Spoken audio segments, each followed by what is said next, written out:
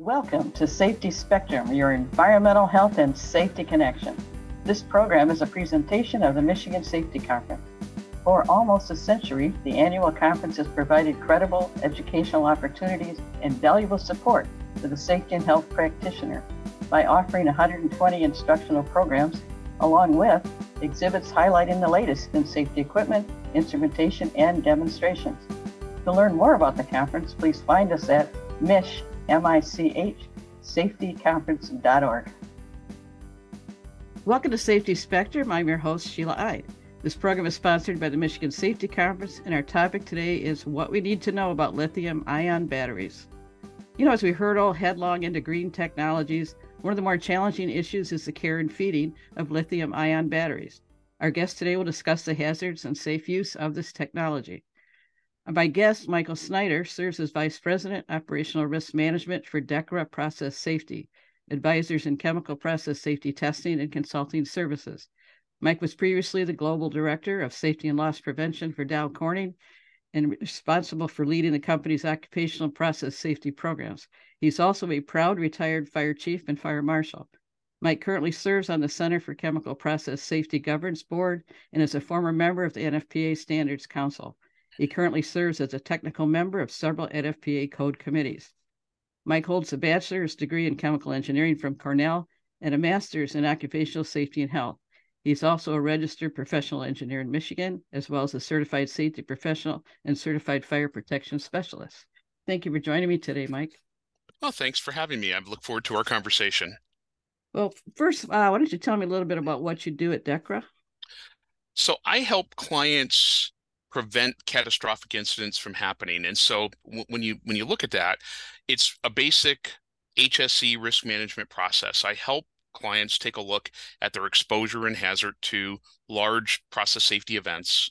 We identify what those risks would be and then try to make sure that there's adequate defenses in depth that are properly managed. And then we help find ways to govern and look at that. And so I spend a lot of time, obviously, with things like combustible dust, flammable liquids, reactive chemistry, which is kind of why I've gotten very interested in the lithium ion battery hazard set. Absolutely. So what role do lithium ion batteries play in the transition to a net carbon zero economy? So as we transform to a net carbon zero energy world, we're going to be making substantial and significant changes to the way in which we produce and balance that with the consumption of energy. If you think about today, when there's demand, many of our fossil fuel plants have the ability to ramp up and meet that demand, other than, say, on very peak days in the summer. Obviously, when you go now to a world of renewables and other I would call them large power plant environments, we're going to have to find a way that we balance demand and generation, and we do that by providing storage. Now, this concept of storage is not new. If you think about Niagara Falls, in the evening, they're basically putting a lot of water on the upside of Niagara Falls and diverting it. And then during peak days of generation, they let it loose so that it can go through the turbines. So this has been around, this concept, for 100 years. But what is different today is that we're going to have to rely upon this much more significantly in our energy infrastructure.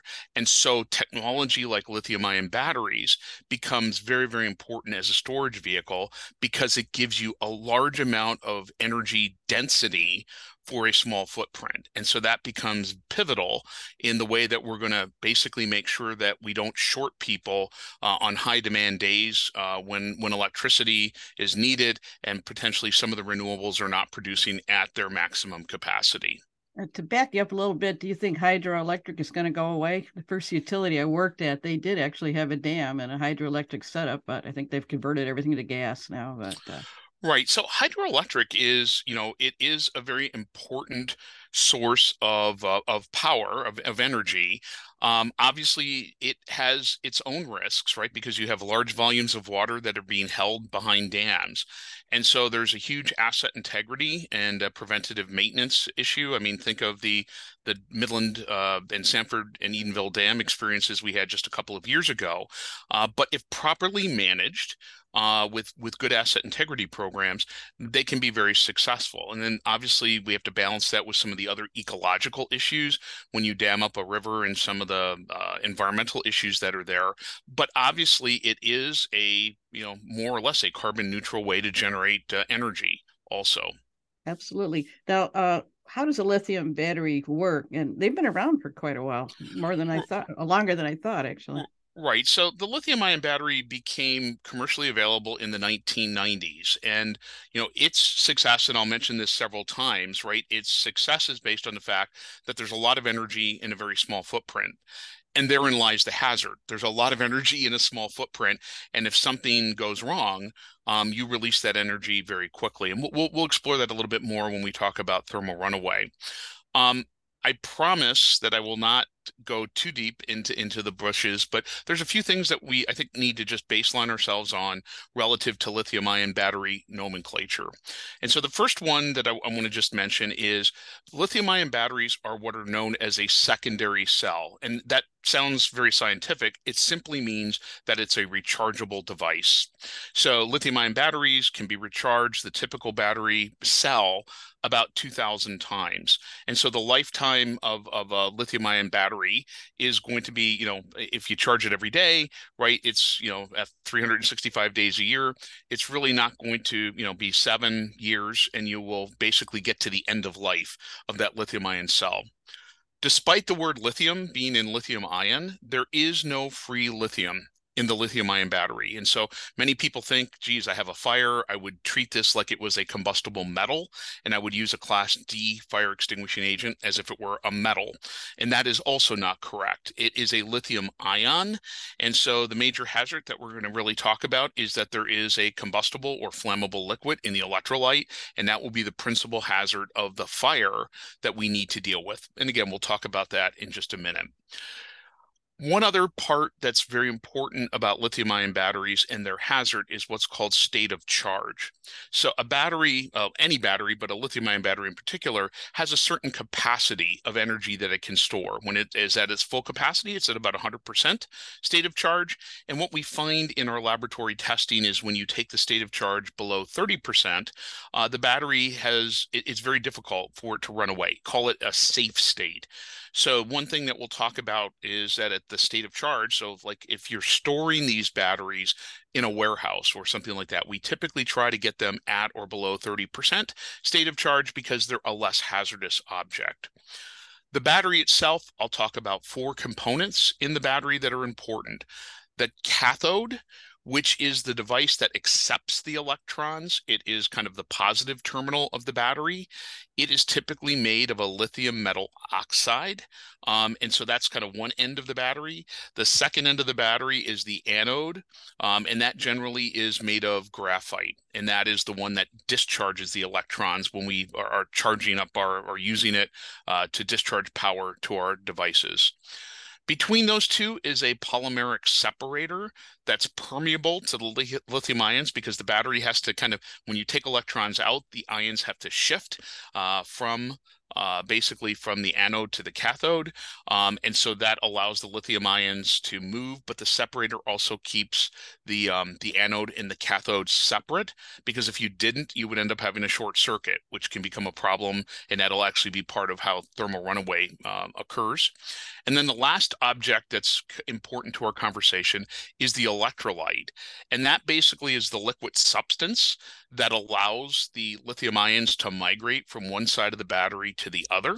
And what that today is it's a lithium fluorine salt that's dissolved in an organic carbonate. Now, 2 reasons I just mentioned that. We're not going to go again too deep into the chemistry, but the fluorine means that if this battery catches on fire, you're going to liberate material that contains fluorine, which normally comes off as hydrogen fluoride or hydrofluoric acid.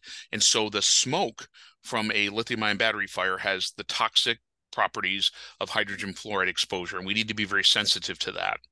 The other part is that the organic carbonate that is in this electrolyte, in some battery models, is actually a flammable liquid. In others, it's a combustible liquid. But needless to say, it can burn.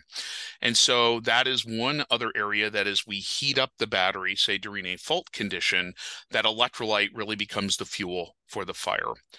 Couple of other quick things that I'll mention is that the physical form of a lithium-ion battery takes the form of either a cylindrical unit or cell. It looks like a AA battery is the typical and very common one. There are also prismatic and pouch designs, which are much more incorporated into our consumer electronics like cell phones and laptops. And a typical lithium-ion battery has between, depending on the chemistry, 3.5 and 4 volts. And so as you can imagine, as we look for vehicles or battery energy storage systems, we need much higher voltage and a lot of energy and power density. And so the way that we do that is we put these cells together in either modules or packs. They're kind of units of cells where we put them and wire them together in series and parallel to get the amperage and to get the voltage that we're looking for in design. So when you look, for example, at an EV, a lithium-ion powered electric vehicle, that vehicle has thousands of individual cells, in many cases that are like AA batteries inside the battery modules and the battery packs. So that's kind of just a little bit of a landscape. We'll point back to that terminology as we have our discussion here today, but those are the kind of the key things that I think if we level set, everybody will be, I think, better for that knowledge. So when you bring it down to basics, everybody keeps their laptops, their phones probably charged up to 100% as much as they can. Of course, they're not really, you mentioned 30% is a good for storage, but Right. I mean, you don't hear of phones actually, setting on fire, blowing up, but these scooters and things like that, they seem to spontaneously combust or something. But then, we always said that when you're driving a gasoline powered vehicle, you're setting out a bomb essentially. So now we've created a different kind of bomb, I guess. Right. So I think you have to look at this through the lens of the way that we do risk evaluations in our environmental health and safety arena, right? And again, if we compare internal combustion engines with lithium-ion batteries, right, they have hazards. They're different. And the probability of either one of those creating significant events are very low, right? And so that's kind of where the risk really becomes, in general, tolerable. And at times we add extra layers of protection or controls that are there, that are in there. I always kind of preface this type of conversation with folks and saying that we're not surprised if somebody is involved in an auto accident with an internal combustion engine and the car catches on fire. It's rare, but we've kind of understood that over the last 100 years of the evolution of automotive technology. And so it would not generally be newsworthy on a nationwide basis. It might be covered in the local news. Lithium-ion batteries are new. Their failure rates are also extremely low. They present some unique challenges, both in the exposure and in the emergency response. We'll talk about those, but the failure rates are extremely low. And there are things that we can do to predict when those are going to happen and things that we can do to control and reduce the probability of those. I would just say that, we do know of a number of situations with laptops and with cell phones where those batteries have gone into thermal runaway and started on fire. And so, this has really kind of caused some havoc in the airlines because, right, you're up, say you're up flying in the air and somebody has a cell phone and it goes into thermal runaway. You're kind of limited with what you can do. And there are some techniques and equipment that are now carried on almost all US bound or US destined flights where they can essentially put it in a bag that has some recycled glass components, pour water in it, and essentially try to quench the runaway reaction. I'll just say two other things is, again, I get to spend a lot of time on airplanes. And number one, obviously, every time you check a bag, they always ask about lithium-ion batteries in the baggage. And the reason that that's really important, and it's kind of like the honor system, is if something damages that battery while you're in the luggage hold, from thermal runaway to fire is an order of minutes. And so obviously the fire in a luggage hold is a very dangerous thing for the safety of all passengers. And so that's why it's extremely important that we're all kind of on a true honor system, but that we comply with that. Bring the lithium ion batteries in your baggage that you bring into the aircraft, so that if something is going amiss, you get some of the early warning signs that's occurring. The other one is that the messaging in airlines today, if you drop your cell phone into your seat, there's a lot of conversation about don't try to kind of force it out, ask for assistance. And that's, again, we don't want to damage the battery or physically cause some damage, because that's an abuse mechanism that can cause thermal runaway. And so Okay, that we've used that. messaging. Yeah, we've used that term a couple of times, a thermal runaway. Mhm. We probably need to describe what that is. Plus, you've already killed my wanting to fly in a plane. So, Uh, well, so it's just like you would not take fireworks in your checked baggage, right, or other hazardous materials. This is just one where we have to become more sensitive to this increasing technology. So again, it's a hazard that can be properly managed, but it takes some discipline from all of us. So well, let's talk about thermal runaway. So lithium-ion batteries, because they have so much energy density, and they're in a system, right, that has essentially an organic solvent that serves as the electrolyte. If you have and I use the word abuse mechanism, but if you have a situation that creates a short circuit in the battery, and we'll talk about a couple of scenarios of how that occurs, you will start to generate heat in the battery that will build pressure, and that pressure will start to vent out either intentional events, or if it overpressures and rips a pouch, where you will be venting flammable gas, and you'll be venting hydrogen fluoride that we talked about. And that will easily ignite, because you're basically vaporizing. You have some hydrogen, carbon monoxide, and then vaporized electrolyte. And so that will cause basically a jet fire. And that will occur, right, until the energy in the battery is completely dissipated. So that's an additional challenge, that lithium-ion batteries pack a lot of power. So when these thermal runaways occur and progress to fire, it sometimes can last, minutes or even an hour or so, depending on the number of battery cells involved. And that's just a much longer fire than, say, what we're accustomed to with, I'll call them normal vehicles or scooters or other things, before the lithium-ion battery became so prevalent. so what emergency procedures can be used to respond to a lithium fire? I suppose depending on what it is, whether it's a car, an EV, or something smaller. Right. So let's back up just a hair here. So the best emergency procedure is the one that's preventive, right? And again, very basic environmental health and safety concept. So what we really try to do is, there are three abuse mechanisms that I talked about. There's physical abuse. And that's, for example, if like a nail or some other type of device actually penetrates the battery, and basically that connects anodes and cathodes, it starts basically a short circuit, and will initiate thermal runaway. You can also damage the separator by dropping a battery. And so obviously those are two things that we need to just be very sensitive in the workplace when we're transitioning, transporting, and moving batteries. The second thing is that it would be electrical abuse by overcharging or undercharging, and over discharging the battery. And the way that we generally control that is we use what are called battery management systems. With large systems, they're fairly sophisticated computer controlled systems that govern the charging and discharging of the battery. In smaller consumer products, they're built into what we would call the charger. And then the third one is thermal abuse. And that the typical path that we're concerned about there is, if something other than the battery, say, catches on fire, ordinary combustibles, in where we're storing or handling the battery, and exposes the battery, it can also start some aberrations in the battery that'll lead to thermal runaway. So when we look at evaluating the hazards, we look at those three things. And then before we flip to emergency response, the batteries themselves, we have to kind of envision, lithium-ion batteries go from very small in the consumer product arena, where, as we start talking about emergency response, it's easier to kind of carry and move those because they're small. They can fit in the palm of your hand or in a gloved hand. Then we move to motive forces, so the electrical vehicle platforms, and that's everything from scooters to e-bikes up to full-size cars and trucks.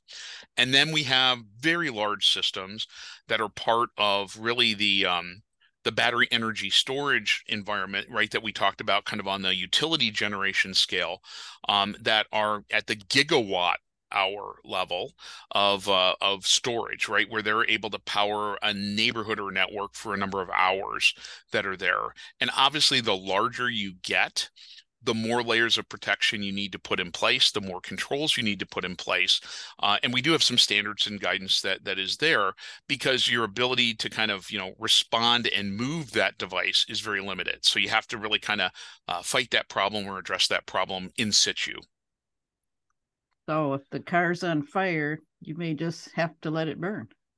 Right. So, the way that we really kind of look at this is, number one, if it possible, right, and can be done safely, if you can move a damaged battery, lithium-ion battery, outside of a structure before the event happens, move it outside. And so, in the standpoint here, again, the best response is prevention. However, once the battery starts to overheat or go into a fire scenario, you're right. We're going to have to find ways to, immediately cool or quench it, right? And that could be like with a small consumer electronic product, as much as this probably makes people uncomfortable, put it in a pot of water. Right? Water is the number one way in which you're going to control the exposure of the heat. And if it's a small enough product, actually kind of dissipate that heat and actually bring the I'll call it the thermal runaway under control. But you basically or hydrolyze the energy that's there and generate a little bit of off-gassing. When you think about things like cars or battery energy storage systems, it's trying to keep that fire or keep that runaway, limit it to maybe the object of origin, and protect the exposures. There's a lot of information out there. Much of it is not peer reviewed, that is proposing lots of what I would call um, water additives and other things. They have limited effectiveness. The things that work, water, and then barriers like fire blankets that would allow you to kind of keep that fire exposure from one to the other. At the Michigan Safety Conference this year, I gave a presentation on this, and there's a lot of different references to what I would call legitimate peer-reviewed emergency response technology, and then things that I just encourage people to be cautious consumers about some of the water additives and other things. Many of them have not been gone through the scientific rigor of peer review. With battery energy storage systems, we tend to want to have good ventilation so that we can take any fire off gases that are evolving during a thermal runaway. And then there's sprinkler or other fire protection systems that try to kind of keep the fire to the rack, excuse me, of origin, and prevent it from propagating outside. But you're really in that case, right, when you have these battery energy storage systems, there are a number of modules. Think of them as like overseas containers in a yard. You're trying to keep the fire limited to the first one that occurs. And from the fire service perspective, these are events that can last hours or days until the Okay. situation is brought under control. The last thing I'll mention about the emergency response piece of this is there's a factor called stranded energy. And that is, right, these lithium-ion battery systems, these modules and packs, which have hundreds or thousands of cells in them, will have cells that have energy in them. And so there have to be ways in which you remove the energy. So if the unit is not highly damaged, you can work on discharging the battery, right? And then being able to safely remove it. If not, there will be emergency response or technician personnel who have to actually disassemble the module and basically then try to take it apart cell by cell. And again, in each of these situations, we're going to need fire water. We're going to have safety standby personnel. And so oftentimes these events can last a day or more until they're brought safely under control. Was just listening to a podcast by Michael Bryan in the Brighton Fire District on the International Association of Fire Chiefs web channel, and he was talking about the fact that we need to plan minimally 2 to 3 hours for an EV fire scene, where with a typical internal combustion, an hour on scene time is one that would be considered a long time just for the vehicle fire. And in some cases, if the vehicle reignites, we might be there 4 or 5 hours. And so it becomes kind of a resource and planning issue that we need to be very, very sensitive to. So a lot of Wow. different components None of them are insurmountable. They present new hazards and new challenges, but they're ones that if we go into this with our eyes open, and again, we continue to learn from the experiences we have, these can be managed. But they do, like I said, right now in the lithium ion battery world, we have some challenges in technology that we really haven't seen at this volume. And we're going to see a lot more of it as part of this energy policy to get to kind of net carbon neutral by 2050. Well, if I'm understanding you correctly, it kind of, in some cases, it creates its own energy, which keeps the thermal reaction happening, and that traditional methods aren't always going to work, except maybe using water to cool down other combustibles, but somehow it's going to have to discharge itself. So Correct. it's like a whole Until you different world. right until you consume the energy, right? Which again, when you have these failure modes that kind of look like uh, basically short circuits, until the energy is gone, that short circuit will continue to generate energy and thermal energy that will keep the fire going. So you might think the fire is out, you move the battery, say like on a tow truck, and all of a sudden put it in a tow yard and the fire reemerges. That's a very common problem. And so we have to, you have to think and pre-plan, right? I don't want to put those damaged EV vehicles inside a building, right? I want to put them in a designated area in a tow yard. Didn't you mention something when we were talking before about ventilation isn't always the way to go, like in normal fires? Right. So thanks for reminding me. So one of the benefits of a lithium ion battery is under normal circumstances. And again, normal circumstances are almost all the times that a lithium ion battery is being used.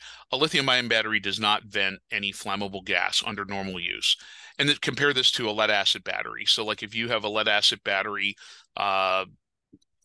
charging station or a battery energy storage system that you're using, anytime by normal chemistry, you charge a lead acid battery, it involves hydrogen, and we just need to be sensitive that we're ventilating the hydrogen from the room. And if it's a large enough quantity, you put a gas detector in. The lithium ion batteries only evolve these gases, right? And again, carbon monoxide, hydrogen, and then the toxic gas hydrogen fluoride when they go, into thermal runaway. And we need to just be sensitive to that so that if we have a large battery energy storage system, it's important to make sure that we have good ventilation in that area. As we envision, right, more and more homes getting, say, lithium ion battery backup systems instead of internal combustion generators, we have to be sensitive that, a typical garage does not have ventilation. And a typical garage in Michigan has a refrigerator, sometimes a water heater, and all kinds of other things that are ignition sources.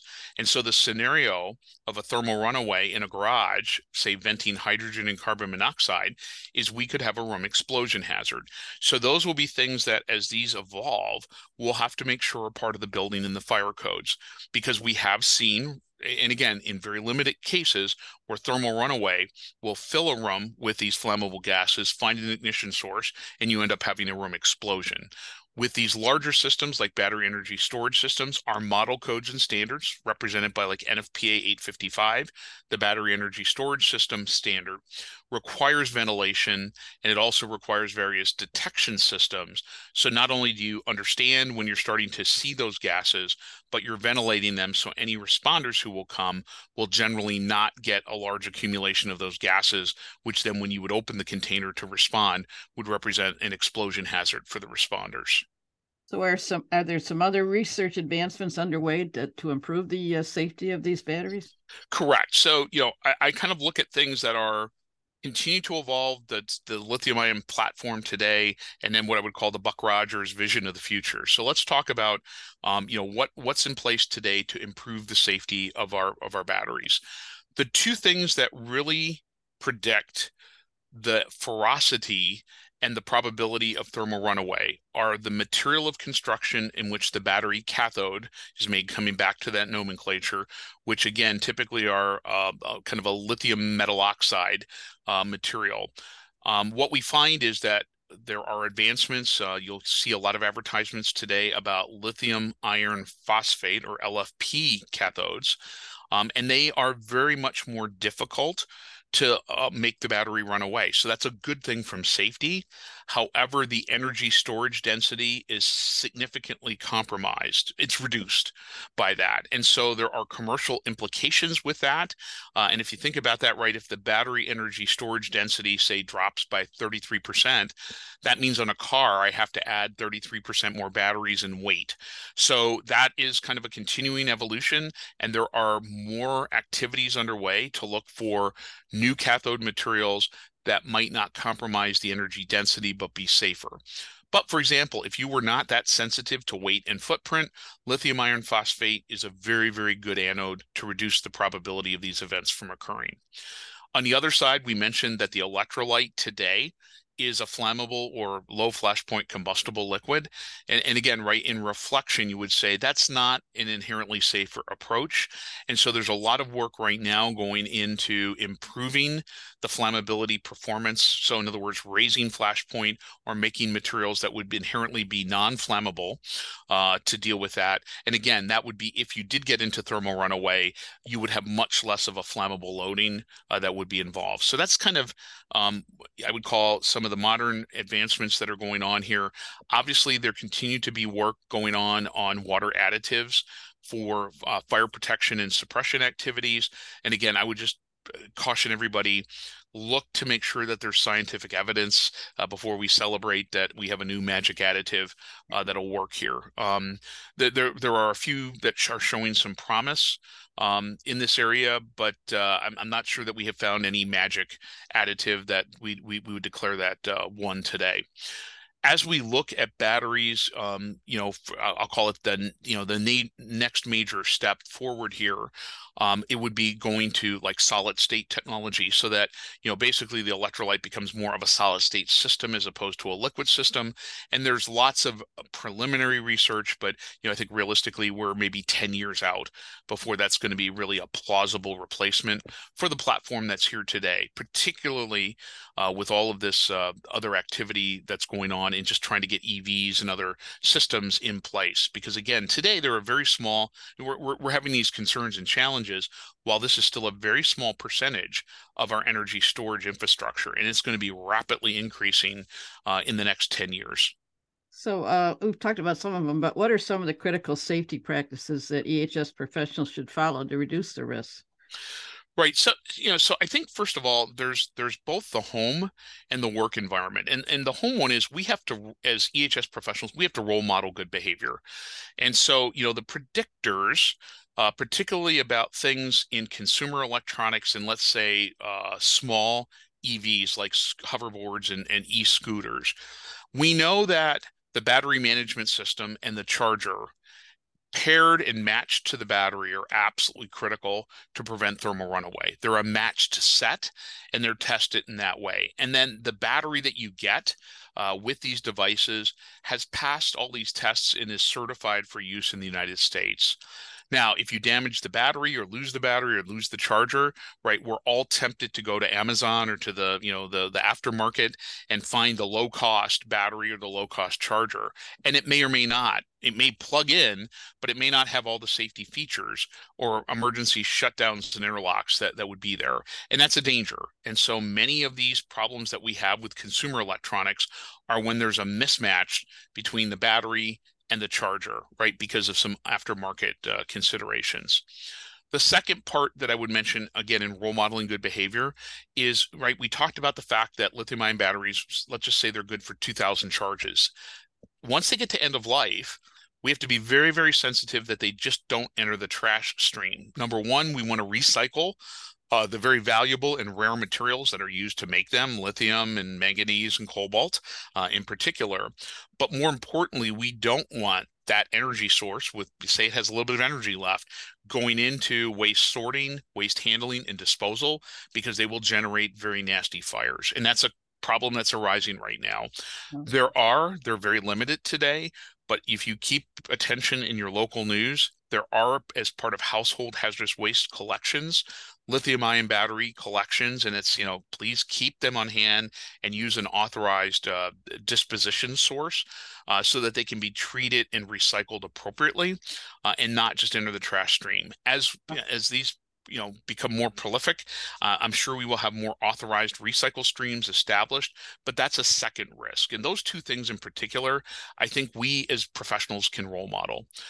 In the work environment, it's really taking a look at those three abuse cycles that I talked about and identify where they can come into play in your workplace, making sure that employees are aware. And let's take an example, a dropped battery. It can be very easy for somebody to drop a lithium ion battery and figure, "Oh, there's no need to report it. There's no need to do anything." And yet that's a huge predictor of where a battery is going to be subject to thermal runaway. Report it and get that battery into a storage vessel outside of the building until it can be thoroughly analyzed by a professional in this area. But we have to get our employees, our team members, comfortable with reporting that, even if something doesn't happen right now. But if you look again at mechanical abuse, electrical abuse, and thermal abuse, and look at where those can manifest themselves, overlay that with that state of charge that I talked about, we can identify where the high risk situations are and then make sure that we have adequate protections.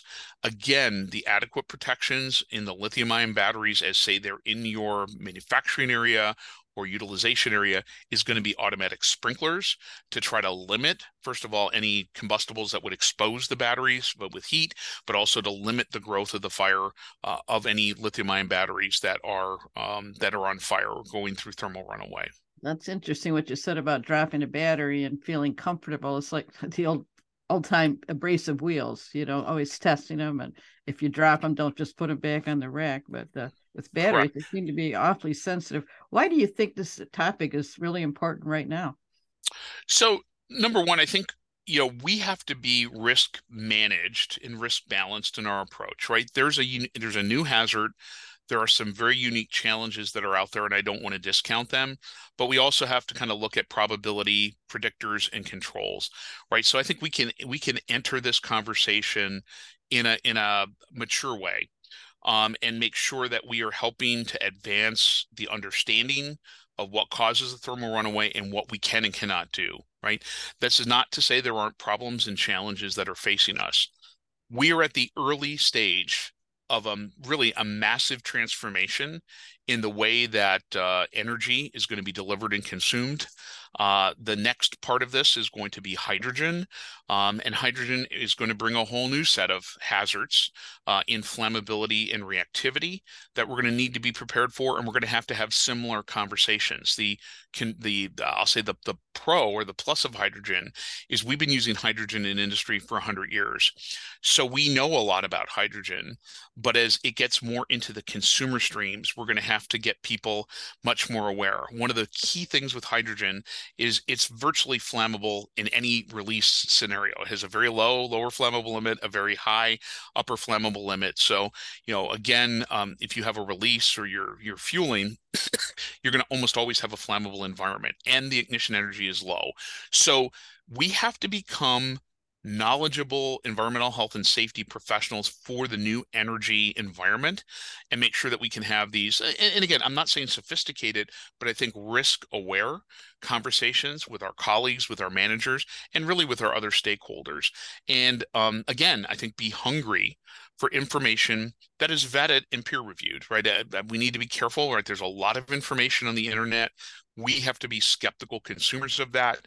But again, programs like the Michigan Safety Conference and other vetted types of informational sources, I think help us become better professionals in this area. That's always been a challenge for the EHS person is that technology always outstrips the safety Right. and the Well, hazards are discovered, unfortunately, by accident sometimes. right. And I think it's going to challenge us in the code and regulatory community. Oh, yeah. We used to think that 3-year cycles to update codes were fast. And in this case, right, the life cycle changes of these are, almost annually. And so how do we really put that into place? And, again, battery technology and the use of lithium ion batteries, the building and fire codes are going to have a lot of new information in them in the 2024 edition of the International Fire and Building Code, which are generally adopted throughout Michigan. But many of them still require a risk analysis because some of these things are still not articulated in a prescriptive way. So the only way you're going to do a risk analysis is to be informed in what are the components, what are the exposure factors, what are your controls and how do they overlay? So, again, I look at it, it's a challenge, but I think this is kind of an exciting area for environmental health and safety professionals who want to try to expand their knowledge in their area with this, new, I'll call it green energy economy. There are lots of new opportunities for us to expand our knowledge base. Okay, and I'm going to switch gears at the end here. A fun fact that you want to share with us, and I know you do. Okay. So, What's your other love? yeah, so sometimes my work and play are somewhat intermixed, but in the last 7 or 8 years, I've become involved with a firefighting museum in Bay City, Michigan, that's called the Antique Toy and Firehouse Museum, and it has a collection. It's a hidden gem, and so I take any opportunity to just give a quick promotion for it. There are 60 historic fire engines, about 14,000 fire toys, and lots of fire history and relics from the central Michigan area or mid-Michigan area. Toyandfirehousemuseum.org is the website that has our collection there. We're open every weekend. It's worth the trip. And you end up, if you come and take your family for a tour, you get an antique fire engine ride at the end. So Okay, it's that's kind of worth a good experience again, located in Bay City with lots of neat things. Nobody leaves without a smile on their face. So I love I've it. really enjoyed being involved with that group. Okay. Well, my final thoughts, the utilization of such powerful batteries is only going to increase considering their advantages. Understanding the hazards and following safe practices in the workplace, on the roads, or in our homes is absolutely essential for assuring their safe use. So I'd like to thank Michael Snyder of DEKRA Process Safety. If you have any comments or we'd like links to some of Michael's very good articles on the topic, he can be reached at mikesnyder@dekra.com. And if you have any questions about the podcast, the Michigan Safety Conference, or if you'd like to be a guest on Safety Spectrum or sponsor one of the podcasts, information can be found on our website at michsafetyconference.org. Thank you for listening to Safety Spectrum. This is Sheila Ide.